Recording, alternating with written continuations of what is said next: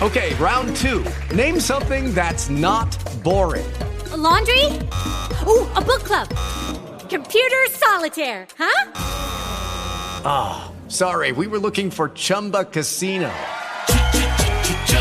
That's right, ChumbaCasino.com has over 100 casino-style games. Join today and play for free for your chance to redeem some serious prizes.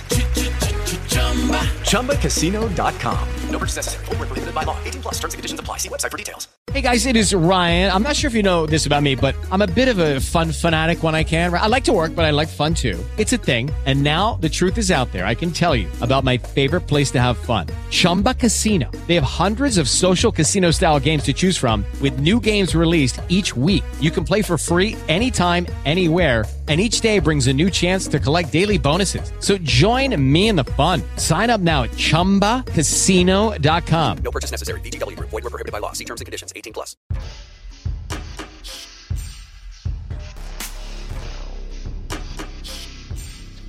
What they discovered upon their arrival was almost unspeakable. We are all evil in some form or another. I'm not guilty. The dead won't bother you. It's the living you gotta worry about. If I couldn't keep them there with me whole, at least I felt that I could keep their skeletons. Hello, everyone. Sup? Hi. Sup, Vicky? Welcome Hi. to the Bad Taste Crime Podcast. We're here. I'm Vicky. I'm Janelle. In case you didn't notice. I did. You made me laugh at the beginning. My goal is always to ruin this intro. And so far, so good. Oh, goodness. Welcome back to another episode of the show. Did you miss us? Did you miss us? Yes. We have a great episode planned for you. If this is your first time listening. This is a special wait. If this is your first time listening, a special hello to you. We just have the giggles right now. Yeah. Just tired. Like it's to the end of the recording sesh. Yes. Okay. So lots of stuff planned. Lots to talk about. How are you, Janelle? I'm good. I'm ready for this this fucking weird episode we're about to do. Yeah, it'll be interesting. Mm-hmm. Very interesting. But first, let's head over to the newsroom. Unfit to breathe, our food is unfit to eat. We sit watching our TVs while some local newscaster tells us that today we had 15 homicides and 63 violent crimes, as if that's the way it's supposed to be. We know things are bad, worse than bad. So, do you remember the, terrible fire that just went through Colorado? Yeah. I forget. It was like the end of, I think technically it was like the last couple of days of 2021. Mm-hmm. Okay, so just south of Boulder, reports of a grass fire began coming in, but thanks to hurricane force winds, the fires got quickly out of control. All in all, the entire town of Superior and Louisville were evacuated. The fire had gone across 6,000 acres and destroyed nearly 1,000 homes and businesses. Huge, massive fire. I think they're still determining the cause of it, and there is huge speculation that is quite interesting, but I'm not going to talk about that here. Yeah, there's some speculation that somebody started the fire, but we didn't start the fire. So there's something interesting happening now in the Coal Creek Ranch neighborhood where its residents are part of an HOA. Ew. I just want to state for the record that HOAs are fascism. Yeah. Straight up fascism. I'm also not a fan of HOAs. Mm-mm. The majority of the neighborhood is burned, and they still have lawn regulations? Emails went out from the association saying they're still collecting the $700 dues minus the trash collection fee. Are you kidding me right now? No. So the clubhouse and pool use are still included, even though the buildings were severely damaged, but overall survived. Not usable, mind you, but if it's not inhabitable, then no. Yeah. So according to an email from HOA board president Earl Hauserman, quote, "Unfortunately, the bylaws require us to charge dues, and believe me, we have looked at any way not to. We are so concerned about this that we have started to raise money to support the families involved, and after only a few days, we have raised $12,000. Or you could just update the bylaws and pass an addendum that says in catastrophic emergencies, we're going to put a pause on it. Yeah. So that is definitely one of the things that this has brought to light is that their bylaws need to change. Like residents are like, obviously the bylaws need to change, but like there is, I don't know, maybe it's just like the moral part of me that is like, even if it's in your bylaws, like look around you, look the fuck around you. Mm-hmm. Nobody has homes. They're like, well, legally we have to charge you until you sell the property to somebody else. All it takes is for them to have a board meeting and for someone to put it on the agenda and they vote on it. That's it. Where are they going to have a board meeting? Anywhere. The buildings are burned. You can literally have a board meeting anywhere. Yeah. I agree. Hopefully by the time this episode comes out, something's been done about that because I think that's kind of bullshit. And, you know, I wonder too, like if they would have a legal claim in civil court to like 1,000%. You know what I mean? It would definitely be interesting. So if there's no house, you can't associate it around it. Okay? Yeah, right. Okay, moving on to Netflix and Kill, where we are talking about at the murders at Starved Rock. Oh, the one I texted you about. Yes. Okay. Yeah. And this, I'm assuming you have watched this. Okay. This is going to rely heavily on you because I have not gotten to this one yet. It looks very good, but girl, I've been watching some other stuff. I'll be honest. So the 3-part documentary series on HBO, it looks at the 1960 murders at Starved Rock in March of 1960. Mildred Lindquist, Frances Murphy, and Lillian Oding were murdered at Starved Rock State Park in LaSalle County, Illinois. Although he recreated the murders and signed a multi-page confession, Chester Wagner, who has served 60 years in prison for the murders, continues to maintain his innocence. We've talked about this case on the show also. Janelle, you covered it a while ago, I think. Yeah. Well, back then, it was a little bit different because he got released. Yeah? Yeah. Oh, boy. Right before COVID. Oh. He got released. Interesting. So, thoughts on the documentary? Spoiler alert. Oops. Yeah, right? Oops. Well, no, that's if you watched the news in Illinois, yes. You should know that he got released. I thought it could have been a little bit shorter because I drug out some points where it's like, oh my God, who cares? Yeah. But they did bring a lot of different theories into it. The one thing about it that I was like, they relied really heavily on a discussion with the granddaughter of one of the women who never met her. Okay. Yeah. It was a little weird because she was talking about her and how it affected her family, which, you know, obviously, yeah, fair enough. Character witness kind of a thing. And like when it came time for all of his parole hearings, you know, the families came and spoke. So I understood that. But like they interviewed her a lot and like she never met the woman. Yeah.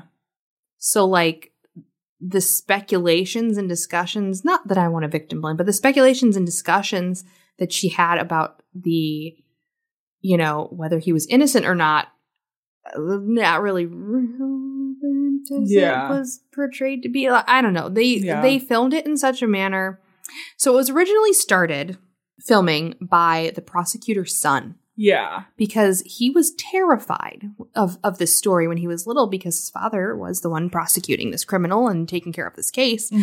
And so you think at the beginning, when you're watching it, it's all the old footage from when he was doing the documentary by himself. Okay. Well, he stopped because he couldn't afford to do it. And then he sold it off and HBO picked it back up and they finished it. Okay. So they're kind of positing it as like this project that he was doing just to kind of get his curiosity out and figure out why he was so afraid of the case. Yeah. In the beginning, like why. But then it kind of takes some twists and turns and like he questions his father's like moral compass in this case. Yeah. And it was very interesting. Yeah. And that is like, I would say one of the major critiques is that, you know, was it as much of a true crime documentary as it is about this director sort of exploring his relationship with his father and coming to terms with some of the things that he thought about his father. So that does sound really interesting, though. Yeah, he definitely goes forth and talks to people. There was people who started a free Chester Wagner group. And yeah. They're really fucking weird and have a lot of problems. And I literally laughed out loud when one of the people was popped up on the screen. I was like, that's not a human. Like it was. Oh no. It was like every conceivable weirdo you could think of was involved in this. It's at times I laughed, which you probably weren't supposed to. But I was like, this is it's unbelievable. Some of the things that people are saying. But also it's like, you know, Southern Illinois kind of a people, yes, you know? Yeah.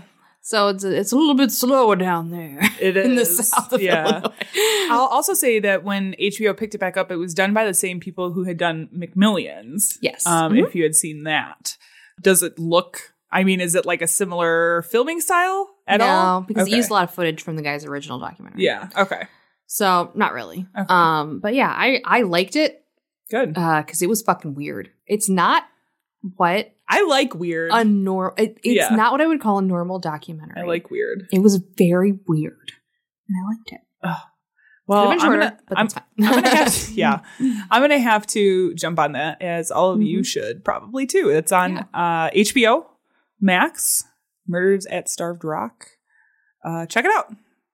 This is that part of the show where we say content may not be appropriate for all listeners. Actually, mine's pretty. I don't think there's any murder in this. No, I don't think there is any murder. There's no, it's just crime. It's just straight crime. Yeah. So what are we talking about today, Janelle? So, you know, me being a weirdo, as I do. Yeah. I came across a book while I was working at a previous job, and I put this story in my back pocket for a rainy day. Okay. Because it's so fucking bizarre. And I was like, I don't know when I'm going to do this. So we decided that we're going to cover some smuggling cases, just so I could talk about this case. It was so funny because I saw Janelle is way more organized than I am, and she plans her episodes ahead of time. Yep. And so I saw this on your list, and I had almost gone with smuggling like a month or two ago and was like, okay, all right. Yep. Sometimes we think about the same things. Yeah. For me, a lot of times I'll find a case and I'll be like, well, what can I do an episode around this case? Because I want to cover this case. Yeah. So a lot of times it's that. I'm like, well, what's involved in this case? Not smuggling. So we're going to go off the beaten path here. We're going to get some heist action. And the guy I'm going to talk about has been smuggling since 1983. Oh, boy. Did you see what it was about? Did you see what he was smuggling? No. Can you take a wild guess what he's smuggling? No. I'm looking at the links and I'm like... So his name is Jeffrey Lendrum. Birds? Is it birds? It is eggs. Oh. Is an egg smuggler of rare birds, in fact. So rare bird eggs. Oh. And his particular specialty... I already have so many questions. How? His particular specialty is peregrine falcons. Okay. So Jeffrey Lendrum grew up in Zimbabwe, which was not Zimbabwe back then. It was like Rhodesia or some shit.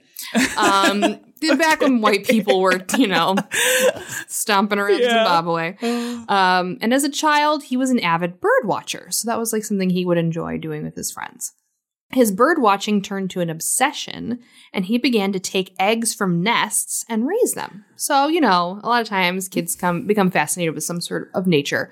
They'll collect a butterfly, they'll put a lightning bug in a jar. Collecting eggs and raising them is a little... So he collected eggs, a little weird. It's a little 4-H. I guess. So this obsession grew, and he began to be really good at stealing eggs. And he had a small group of friends, and they would competitively take eggs from nests. Competitive egg gathering? They would competitive egg gather. And Lendrum was known for being so good and so fast that his friends would come to a nest, and there would often be notes in the nest saying, "Too late, sucker." Oh my gosh, I love that, though. I do like that. He's really good at stealing eggs. Now, Lendrum would start taking his egg talents to new levels in the 80s. And he was in his 20s. Lendrum began to begin a lucrative career as a smuggler of rare bird eggs. He was still an avid birder, and the thing about birding is you report what you see. Mm-hmm. There are like national bird watching associations. I've bird watched before. My grandparents were avid bird watchers. Yeah. You make a record and you submit the record. Yeah, I know bird watching is like serious fucking business. So he would report whereabouts of birds and eggs that have hatched in their nests. But then when other birders would come by, they'd be like, there's no eggs in this nest. Where could they have gone? Oh. So he was on his bird watches stealing eggs. I forgot he was stealing eggs for a second. It was like, ooh, homeboy's lying about his bird watching. No, because he's just taking the eggs. Yeah. So people started reporting to the authorities, and in 1983, there was a raid on his family's home. Oh, okay. They uncovered a cabinet full of eggs, many of them from endangered species. So if they would have been just like regular, plain old boring eggs, it would have been fine. But there was endangered species. So his father was actually the one who encouraged him to smuggle the eggs. So the authorities were like, Was he still like young at this point? He was in his 20s and he's still living at home. Okay. That happens. This wasn't in like his teens. He was like, I gotcha. Okay. He was in his 20s. So father and son were convicted on multiple counts of theft and illegal possession and fined the equivalent of $2,500 each. Oof. And then given suspended jail sentences.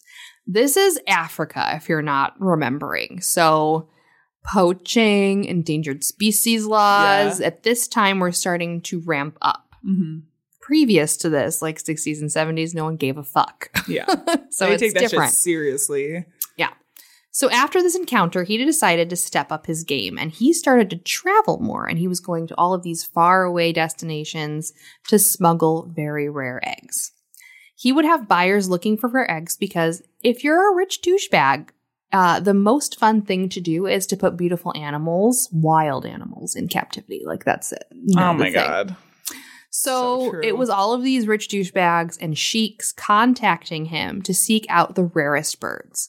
Most buyers were coming from the United Arab Emirates. Now, I'll explain why.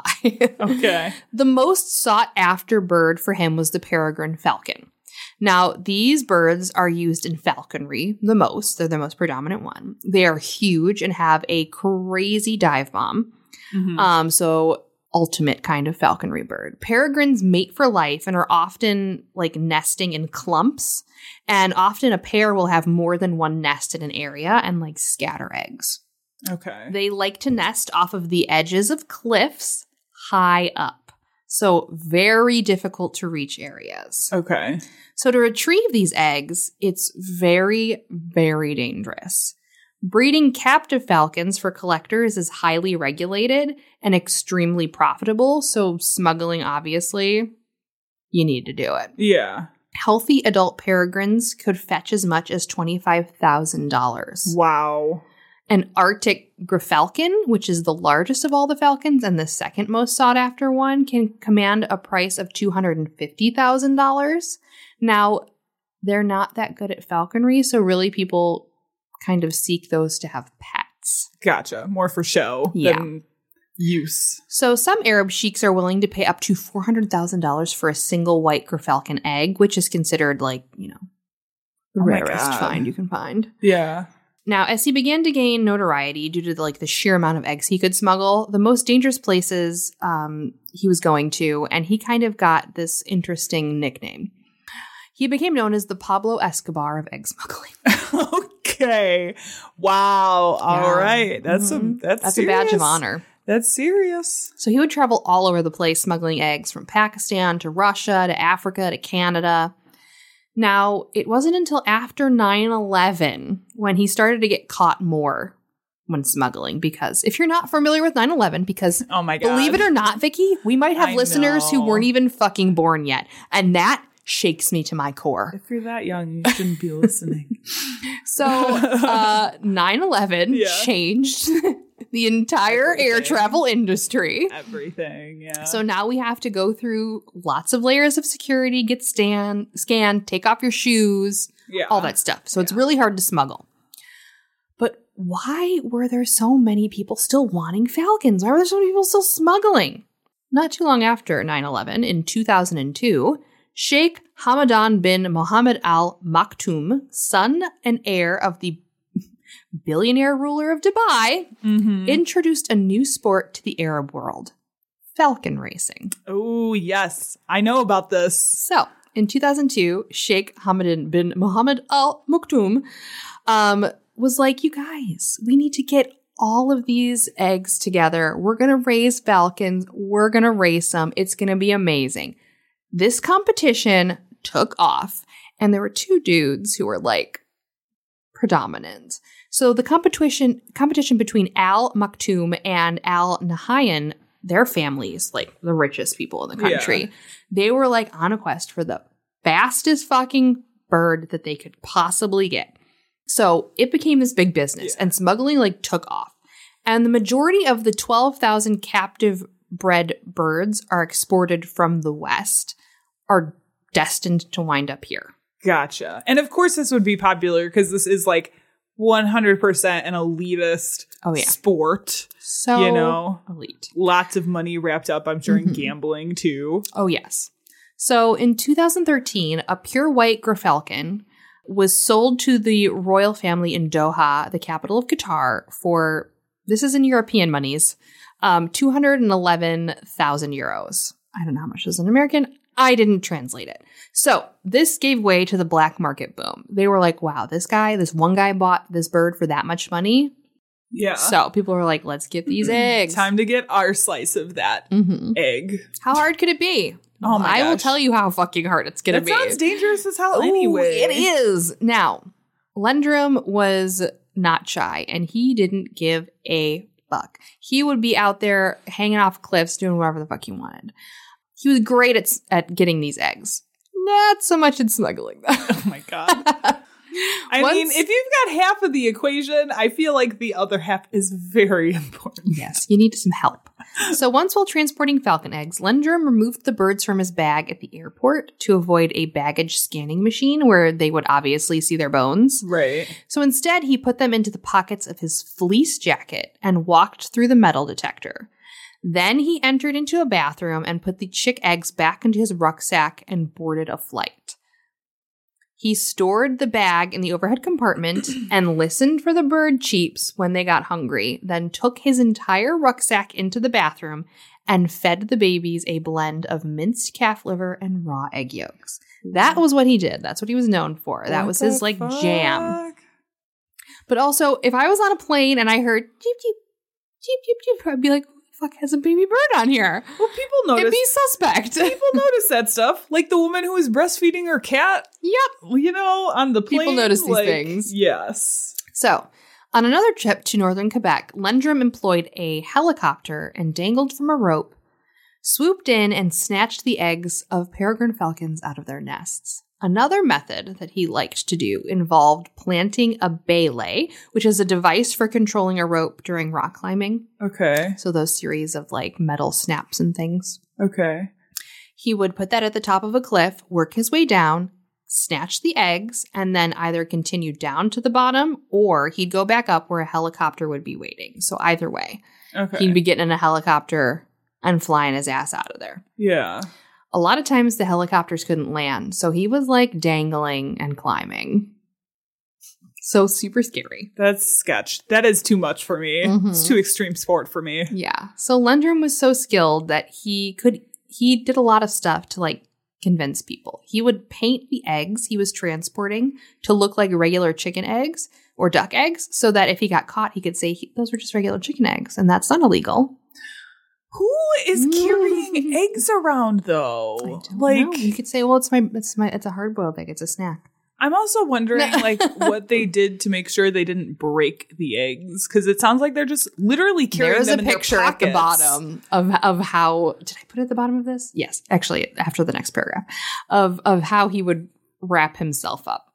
So, not too long after this, he was nabbed in an airport, and in 2010, Lendrum was arrested in a Birmingham airport. He had gone into the showers in an Emirates first-class departure lounge, but a suspicious janitor realized he was not using any water, so why was he in the shower? The janitor raised the alarm, fearing that he was a terrorist, and Lendrum was stopped and found with ribbons of surgical tape around his chest. So he had taped them to his chest with padding. A search of his luggage turned up an assortment of unusual gear. Thermal bags, a Leica camera viewing scope, a thermometer, binoculars, a GPS system, a walkie-talkie, and a golf ball retriever, which used telescopic extensions to stretch up to 17 feet. Interesting. That's kind of about the size creative. of an egg. Yeah. So, inside were 14 eggs stolen from a peregrine falcon nest in the south of Wales. Officers from West Midlands Police and the UK National Wildlife Crime Unit later discovered in his car containing an incubator and climbing equipment in the long stay parking lot. So, he had his incubator in his car. He was ready to drop those eggs in the incubator, go take them wherever they needed to go. Yeah. And then go climb some more and get some more eggs. Oh my gosh. This just seems like such an elaborate process. Well, if they're dead, they're worth nothing. Yeah. Yeah. So he has to ensure that they're going to live and be viable. I guess I still don't understand how they didn't break eggs. Even with that picture. They are how he much was wrapped. harder shells. Are they? Than a hen egg. Okay. Oh, yeah. Mm-hmm. The larger the egg, the harder the shell is. Oh, I didn't realize So, like, if you have an that. ostrich egg or an emu egg, which is, like, the size of a fucking soccer ball, Yeah. they're so hard to crack that people have to use, like, hammers and chisels to open them. Oh, I didn't realize that. Yeah. How did they get out? They have very strong beaks. Oh. Science lesson. So, yeah, why do I know so much about birds? Thanks to the efforts at the National Wildlife Crime Unit and RSPB, 11 of the 14 eggs were actually hatched out, and the surviving chicks were returned to the wild. Good. As they should be. The eggs were estimated to bring $350,000 a piece. Wow. He was jailed for 18 months, and after this arrest, it got really hard for him, and Lundrum was not able to really make a lot of sales. It was very difficult for him to get someone to want to buy from him because he kept getting fucking caught all the time. Yeah, right. If you get busted, ain't nobody gonna want to do business with you. So all these rich Sikhs started to distance themselves from him, so he was having more and more difficulty selling. But that didn't stop him from trying to grab them eggs. The pictures of him getting arrested in various capacities, this is the latest one. Okay. Where it was just taped around him in a poor fashion. They're really hilarious. Okay. So in 2015, Lundrum was caught again in Brazil attempting to smuggle eggs. Lawyers for Lundrum were preparing an appeal when he fled the country. He claimed that he was running out of money and suffering from spider bites that needed medical attention. So he fled the country? Okay. Not at all because he had to go to jail. No. So Brazil immediately started to seek extradition and find where he was and like get him back. So not long after that, in 2018, Lundrum was again arrested in London in June after security staff at Heathrow Airport became suspicious of the heavy coat he was wearing on a warm day. Come on. They found eggs on him. Of course. He had taped eggs around himself and put a coat on to conceal it. And apparently Heathrow Airport, doesn't have great security. So he was like totally fine with it. But luckily, the security people were like, why is he wearing a fucking like down coat? Yeah. Oh my gosh. In June. You got to think about these things. Yeah. So he was sentenced to 37 months, and this time he was eligible for parole, but officials stated he must stay in jail because Brazil was seeking charges. They couldn't extradite him, so they were going to try to charge him. So they were trying to figure all that out. And then 2 other countries charged him for the same crime. Oh, gosh. So I wish I had a satisfying way to end this, but as of 2020, Lundrum was still in jail, but I wasn't able to confirm when he was supposed to be released, or, if he was still in jail pending the charges in the other countries. But I like to think that perhaps maybe he was out and he's on a mountaintop somewhere rappelling down for a few good eggs. Oh my God. So that is Jeffrey Lundrum. I'm pretty sure he's still in jail because I'm pretty sure that COVID put a stop on a lot of people getting released. Yeah. And there's absolutely no extradition happening. So. Oh my gosh. He's either still there or they I don't think the UK did a lot of releases. Early release? Yeah, I don't think that they did. Yeah. Huh. But yeah, that's Jeffrey Weird. Lundrum, the most famous egg smuggler in the world.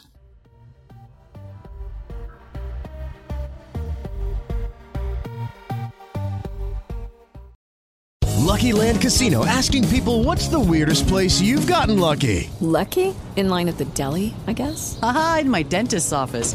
More than once, actually. Do I have to say? Yes, you do. In the car before my kids' PTA meeting. Really? Yes. Excuse me, what's the weirdest place you've gotten lucky? I never win and tell. Well, there you have it. You can get lucky anywhere, playing at LuckyLandSlots.com. Play for free right now. Are you feeling lucky? No purchase necessary. Void where prohibited by law. 18 plus. Terms and conditions apply. See website for details.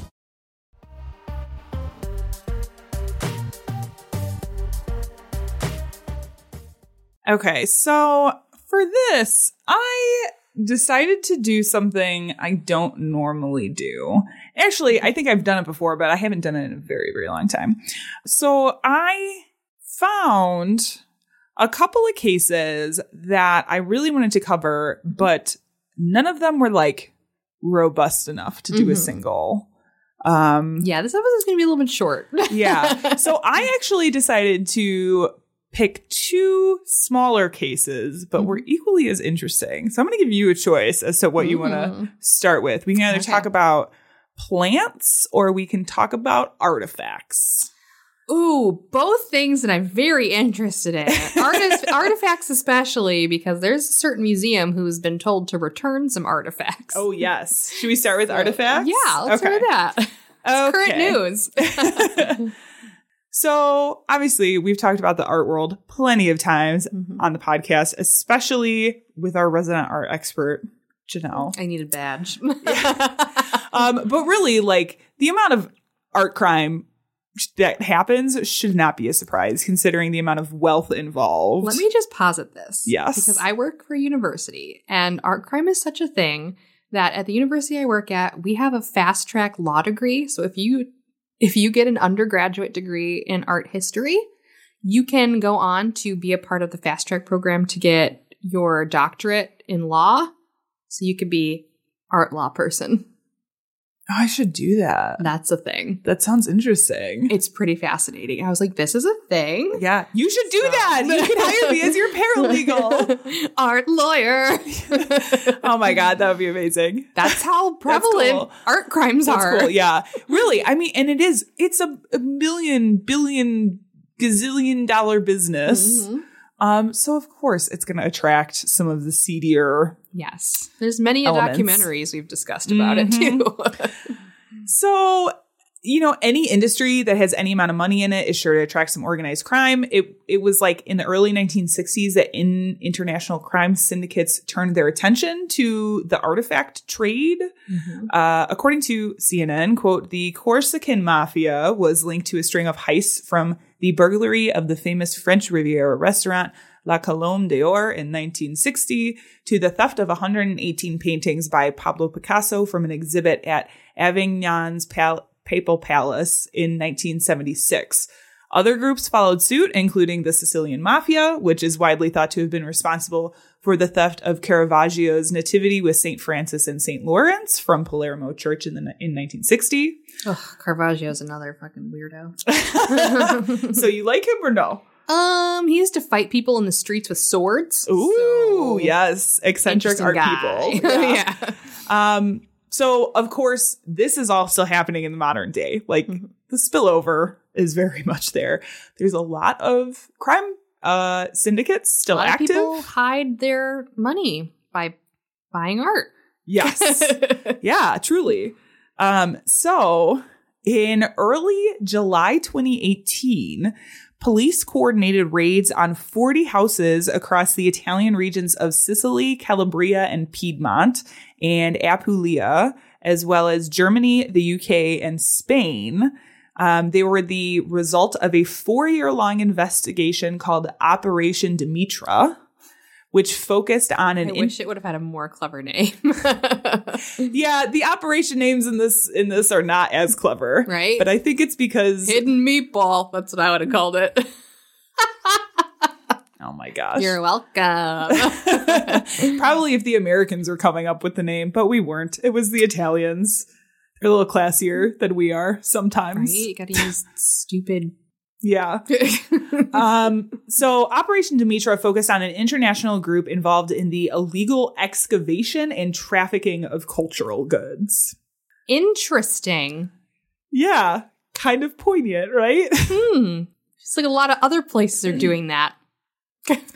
In total, 23 suspects were arrested, and they recovered more than 25,000 items, including ancient coins, statues, and pottery. So the group has been active over decades at the archaeological sites in, oh boy, here we go. I'm sorry, apologies in advance. Caltanissetta and Agrigento, which houses the ancient Greek Valley of the Temples. Mm-hmm. The artifacts were then transported to Germany, where they were sold at auction. The group allegedly went as far as setting up workshops for mass counterfeiting that took place. And then they were like making copies of archaeological remains and then selling the replicas as originals. Mm-hmm. They just like set up these workshops and be like, okay, guys, we're gonna counterfeit. That's surprising. Again, why we need art lawyers. Yes. Oh my gosh, for real. So one of the people arrested was British art dealer Thomas William Veras. Police that tracks. Fucking Britain. I was gonna say, do you know him? But no. Yes. Just Britain. the entire continent over there, you know. Police recovered a large number of coins and antiquities from his arrest alone. This was also not Veras' first time at the rodeo either, which is something that seems to be a theme this episode. Is all of these are like repeat offenders. But also, like, how would I can understand why people would still buy from my guy, because it's kind of hard. You know, it's a hard thing to do. But if you know that this person got caught and they're selling fakes, why would you be like, I trust you for the real deal? Right. What? So just the year before, Veras was arrested by Spanish police for allegedly possessing dozens of stolen artifacts. But even that wasn't his first run-in with the law, because in 1995, Veras was given a suspended sentence of 22 months in the United States related to a U.S. Customs seizure. I don't know what it typed out. Very strange. Seizure of a 4th century BCE gold phiale. I saw it pronounced 6 different ways. Okay. So, P-H-I-A-L-E, right? Phiale? P-H-I. What was it? P-H-I? A-L-E. Anyway, a gold phiale worth $1.2 million. What is the object? It's like a bowl. Okay. Yeah. It's like a Greek bowl, I think. The other major person arrested was 76-year-old Francesco Lucerna, who was allegedly like the ringleader of the operation. He seemed to be the contact with Sicily. Like, he was in Sicily dispatching the couriers with the stolen artifacts, who would then later make contact with Veras, who would like distribute them to all of these German auction houses. Now, at the time of recording, none of these people have been sentenced. Some of them haven't even put pleas in yet. There's still an ongoing investigation because they are looking into the auction houses now in Germany. Also, because some of this stuff involves fake provenances and fake documentation. And as we talked about before, the art world is very quick to turn a blind eye to anything that doesn't seem quite right. Yep. Just to make a sale or, you know. So anyway, I thought this was kind of interesting because they're literally going into these archaeological sites and just digging the stuff up and taking it. Which, I mean, now there's lots of laws for that, but, you know, not too long ago, you could do that legally. Just That's take wild. shit. That's wild. Which is why, like, the British Museum is full of stolen artifacts. Yeah, so let's talk about that for a minute, because they are in a fight with who? I'm not sure who's representing it, but it's what country? It's out of Africa. Okay, and it was the Benin bronzes. Which are centuries old, and they've been in the museum for a long time, like colonial times. Yeah. So I'm not sure who they're fighting with exactly, but they're going back to Africa. Yeah. Finally. Well, and I feel like year. There's some like Chinese artifacts that they have that they've refused to give back. What is it, like literally 90% of the things in the British Museum were stolen. Yeah. Yeah. But if they give them back, they have to lose out on that money. Yeah. So the other thing that can happen is a lot of times that they'll like just pay money or say they're sorry publicly, which is so fucking stupid. Yeah. It doesn't mean anything if you're not going to give the shit back, I guess. Give the shit back. You know? So, like, when we talked about in our last episode, like, the body of Kehoe going all around the place. Like, there was a museum in central Illinois. This guy found a burial mound in his backyard and turned it into a museum. And it was exposed bodies of indigenous people. Oh, Jesus. And they would pay. And, you know, in the 90s, there was a bunch of people going to protest because they're like, they need to be reburied. They need to be put back. Like, this is a burial site. Yeah. And you just dug up all these bodies to display it so school children could go through and look at dead people. Yeah. That's so absurd. I love art, but, like, museums are trash. Yeah. And I worked in museums. Yeah. And most of the work that I did, you know, during grad school was about how to make museums equitable and how to make them right. Yeah. Because they're very wrong. Yes. Yeah. I agree. Okay, so let's shift focus for a minute. To plants, my other obsession. To plants. So I feel like as evidenced by your egg story that we heard just moments ago, chances are, if you can think of it, there is an illegal smuggling trade of it, of that thing somewhere in the world. Oh, yes. Of course, this is the case for the plant trade with some of the more sought after items, including orchids, carnivorous species, and what we'll be talking about today, cactuses. Yeah.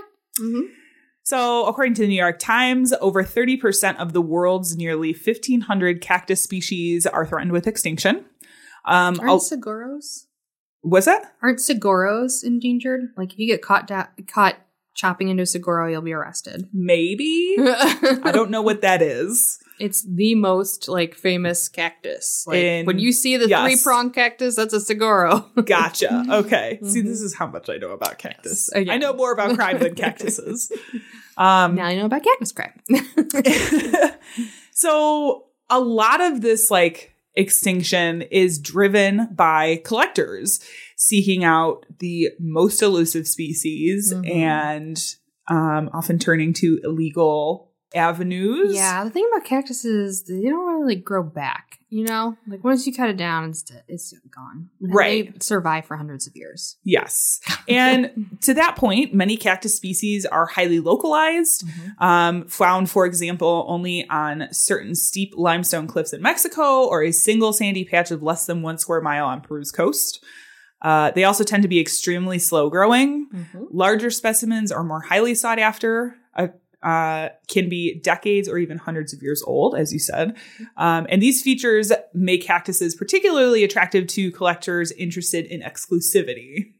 I know. Janelle is just silently shaking her head. Yeah. For a second, I thought we were going to start talking about invasive species, because that's like a whole nother issue. People will smuggle things in because they want it, and they'll plant it, and it'll become an invasive species, which is a whole nother fucking problem.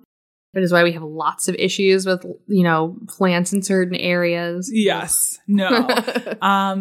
So, of course, obtaining the cactuses legally, like, you can obtain cactuses legally, but it is nearly impossible because it requires permits. A lot of countries have prohibited the trading of many species outright, where they're not legal to trade because of their extinction status. In more recent history, this illegal trade made international headlines thanks to Operation Atacama, one of the largest raids in the world of illegal cacti trade. In February 2020, after receiving a tip, Italian police made a little visit to the home of well-known cactus collector Andrea Piombetti. So when they got there, they found a makeshift greenhouse containing approximately 1,000 Chilean Capiapoa and Ariosis species.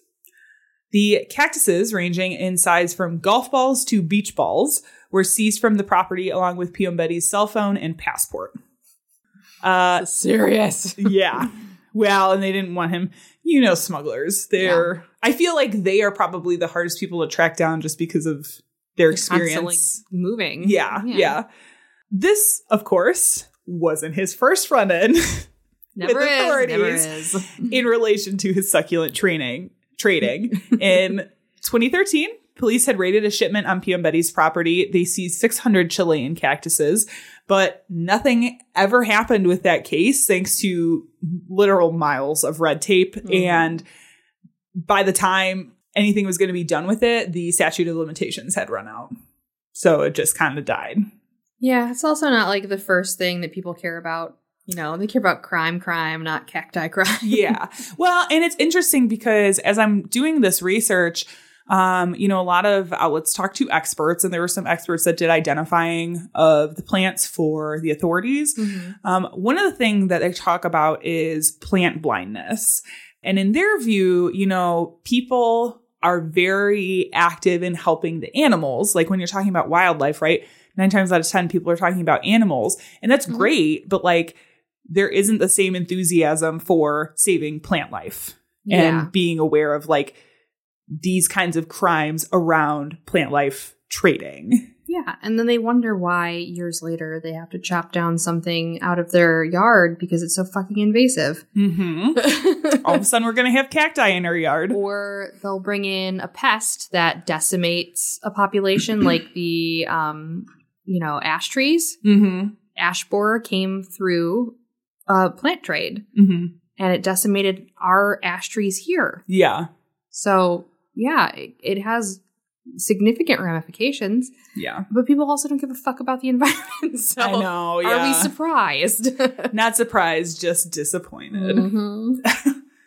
Following the raid in 2020, the cactuses were sent to be identified by experts who determined that they had come from Chile's Atacama Desert. Further investigation really revealed Piombetti had taken 7 trips to Chile where he and several associates took the plants from the desert near Pan de Azúcar National Park. He then sent the cactuses to Greece and Romania, where international customs are a little bit laxer than when you're trying to get back into Italy. He later obtained the plants and then returned to Italy, where he would prepare them for sale. Based on the records obtained from Piombetti's cell phone, the seized cactuses are estimated to be worth over €1 million, which is a little over 1.1 million US dollars. It's so annoying because like most of these cactuses are going to places where they're not going to survive. Yeah. Yeah, and we'll talk about that. So it's all fucking waste. Yes. Yeah, because you also can't, I mean, we talk about invasive species, right? There are some plants that you can't take them out of their desert environment and take them to, you know, California and have them survive. Like, it's just because it's not the same. There's very few cacti species that can survive in colder climates. Like, there is one cactus that can survive in the Midwest. Right. Like, that's it. Yeah. And it's like, it's the climate, it's the soil content, it's the, I'm sure other animal life around has an effect on, you know, like there's a lot of factors on survival of a plant. So like, that's something to consider too. So as we were saying, by the time the cactuses had been seized, a lot of them were in poor health and authorities were trying to decide what to do with them. So typically, in a case like this, Italian police would either destroy the cactuses that had been confiscated, or if they were very rare species, they would send them to botanical gardens to be looked after. But the sheer number of cactuses that they had confiscated proved to be a challenge. Just logistically, like somebody taking that many. And some of the species were critically endangered in Chile. And they came from one of these tiny stretches of land and required very specific caretaking. So the experts that had identified these plants for authorities really convinced them to make an attempt to return all of the cactuses to Chile, which kudos to them because they were like, guys, this really is not going to work out as well. But again, there's a lot of red tape to get through. So they spent the remainder of 2020 navigating international red tape because these are in Italy. So finally, everything was ready to go. But then neither Italy nor Chile wanted to pay the $3,500 to have them shipped. Which to me seems like such a drop in the fucking bucket. Couldn't they just charge the guy, like make that part of his charges for illegally? That's what I would think. Right. But who's going to front that cost? Well, you're going to get it back because you're the government of Italy. Italy should have done it. They're going to be like, we're going to get that back because we're going to fucking charge you. Yeah. Hard. So instead, the sort of plant conservation community and these experts led the effort to raise the required funding to have the cactuses shipped. So the governments didn't even fucking pay for it. Like these just people who cared about plant life were like, well, we got to get these back. So finally, in April 2021, 844 cactuses were successfully returned to Chile. It's a whole fucking forest. It is. From start to finish. Well, like I said, they were like golf ball to beach ball size, right? So you're not talking huge trees, but that does take up quite a bit of fucking space. You know how many plants I have in my dining room right now? So many. 844? No. I mean, it's going to be close someday. From start to finish, around 100 cactuses had died, and another 84 were retained in Milan for study. Okay. But the rest Here's of them the study. They're going to fucking die. Yeah, probably. Oh my God. I hate everyone. I know. I was not able to find if PM Betty was still awaiting trial, but I'm going to assume the trial hasn't happened yet. Yeah. He hadn't at the time entered a plea. What's even happening right now that would do that? Is there like a international pandemic or something? Yeah. Weird. That's part of the thing too. These more recent stories, I mean, if the wheels of justice were slow before, they are even slower now. Yeah. With courts only being in session a couple days a week. And if that, like... And they're like, if you didn't kill somebody, we don't care. Yeah, please go away. If you kill somebody, we still don't really care. Yeah. So those are my two stories. Cactuses and artifacts. Hitting my sweet spots. Yeah, I mean, I think so often when we talk about smuggling, the first thing you think of is drugs, human trafficking, jewelry, migrant. Oh my God, the amount of articles I saw on migrant smuggling was like insane. And I think there's some of these industries that are not highlighted as much. There's a great episode of Cheat. I don't know if you've ever listened to the podcast Cheat about orchid smuggling. Yeah. An orchid smuggling case that was really, really interesting. So if you liked this, check that out. Yeah, because I used to work as an assistant to a floral shop, and one of the floral shops I worked at, he was African violet grower. Ooh. And that's like a highly renowned society, and growers will create their own hybrids and send those plants to other people so that they can propagate them further. Yeah. And it is like, that's technically illegal. You're not supposed to, mail certain plant parts across certain places. So there's lots of it. Granted, it's for personal collections and stuff, and it's something that is not stolen from anywhere. Yeah. But still, there's a lot of regulations to prevent those things from happening. Yeah. It doesn't work all the time. Yeah. I mean, if you can do it legally, fine. But like, even that I'm a little sketched out by because like we said, it also means you're taking a plant from its native home, but that's a little different because that's being bred in captivity anyway, right? Yeah. Like, so it's not like you're removing. I have more of an issue with removing the wildlife out, but I guess eventually. I have taken cuttings of plants before. Yeah. But they were native plants, so. Yeah. Did it kill the plant? No, because I know how to do it properly. That's the thing. Yeah, that's the thing. Big difference there, I would say. Yeah. If you're taking cuttings of natural, native plants to create more of natural native plants in your area, I find like that's probably You're like, we need more prairie here, so we're gonna put lots of prairie everywhere. That's one thing. That's land reclamation. So before you decide to wrap up your succulent and send it to the mysterious man who called you last night, I need this crassula now. Plant humor. I don't know. Check out this podcast. Hello, this is Margot P. And this is Margot D. And we are the Margos. We are the Margos, co-hosts of the Book versus Movie podcast. We are the podcast that talks about films that are adapted from books. We read the book, we watch the movie, and then we decide which we like better, the book or the movie. Now, I know what you guys are going to say. Duh, the book is always better than the movie. To which we always reply, have you ever read Jaws? We are not film experts or literary geniuses. Nope, we're just two friends who like to chat about books and movies. We really like to go for a deep dive into the history of the book and the background of the author and the trivia from the movie set. And most of all, we just like to have fun, so we never take ourselves or the books or movies too seriously. You can find us wherever you sign up for your podcast under the name Book versus Movie.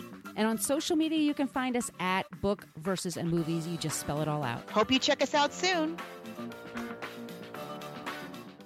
Well, Janelle, that was a great episode. That's pretty fun. I like that. Keeping it light. Keeping it light. When the world around you is so dark. Knowing there's still people out there who are trying to scam harder than you are. Yeah.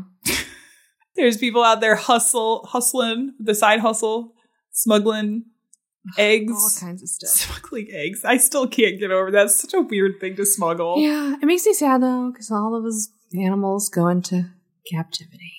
Like tigers. Ending it on a downer. Yeah. So, Janelle, what kind of news we got today? Well, if you want to get away from it all, you can come to the beautiful riverside city of Elgin, Illinois for a podcast festival where you could see us. Guaranteed no egg smuggling. Guaranteed zero egg smuggling.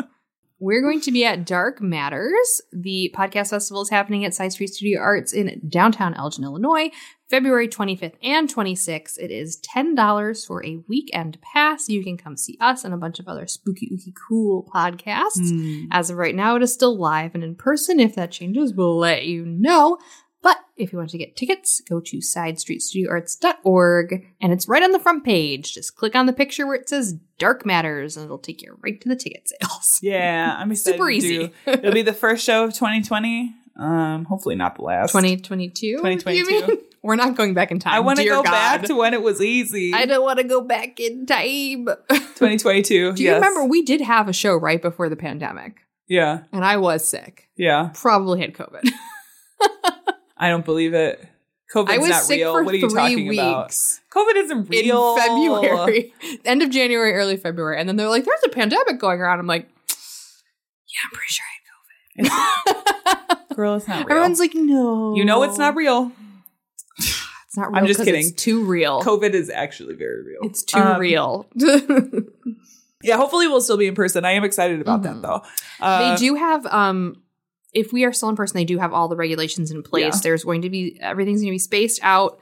They have additional filters in their area, which is fantastic because I still teach classes in that area. So. Nice, yeah. And you are required to wear a mask inside at all times. You know what else would be your vaccination status? I was going to say, you know what would be helpful?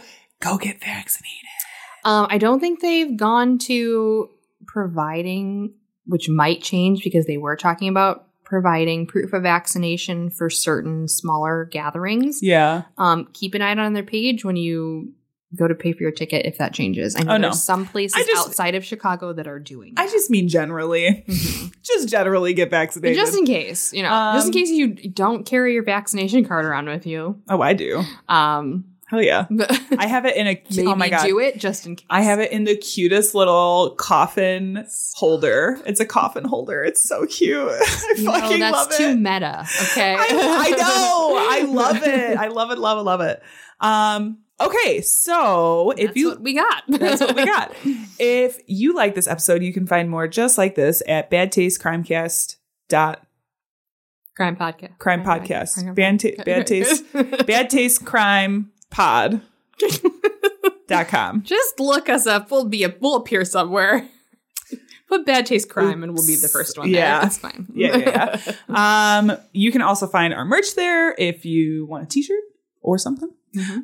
We have, I don't know, a Patreon, I guess. Yeah. If you want to go on our YouTube, you can watch some old stuff on there. Yeah. You can watch our old anniversary episodes. Wink, wink, nudge, nudge. That's coming up. We did. It is. We did not talk about this last episode, but Our episodes should be posted directly to our Facebook page now also. Sick. While the podcast, they like integrated a built-in podcast player into Facebook. It does not work on a desktop. You can only use the podcast player on your mobile device. But if you're a big I know, right? If you're a big Facebook user, not that I really want to support. We're talking to you, boomers. Meta, but if that's where we got to go, that's where we got to go. So heads up on that. Do you have anything else? No. Cool.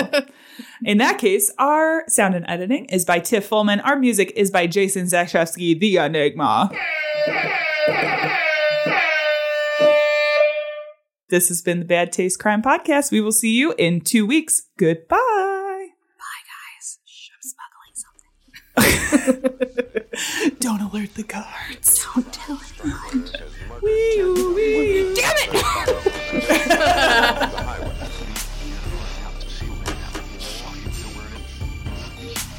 It was as if a wave of evil washed over this town.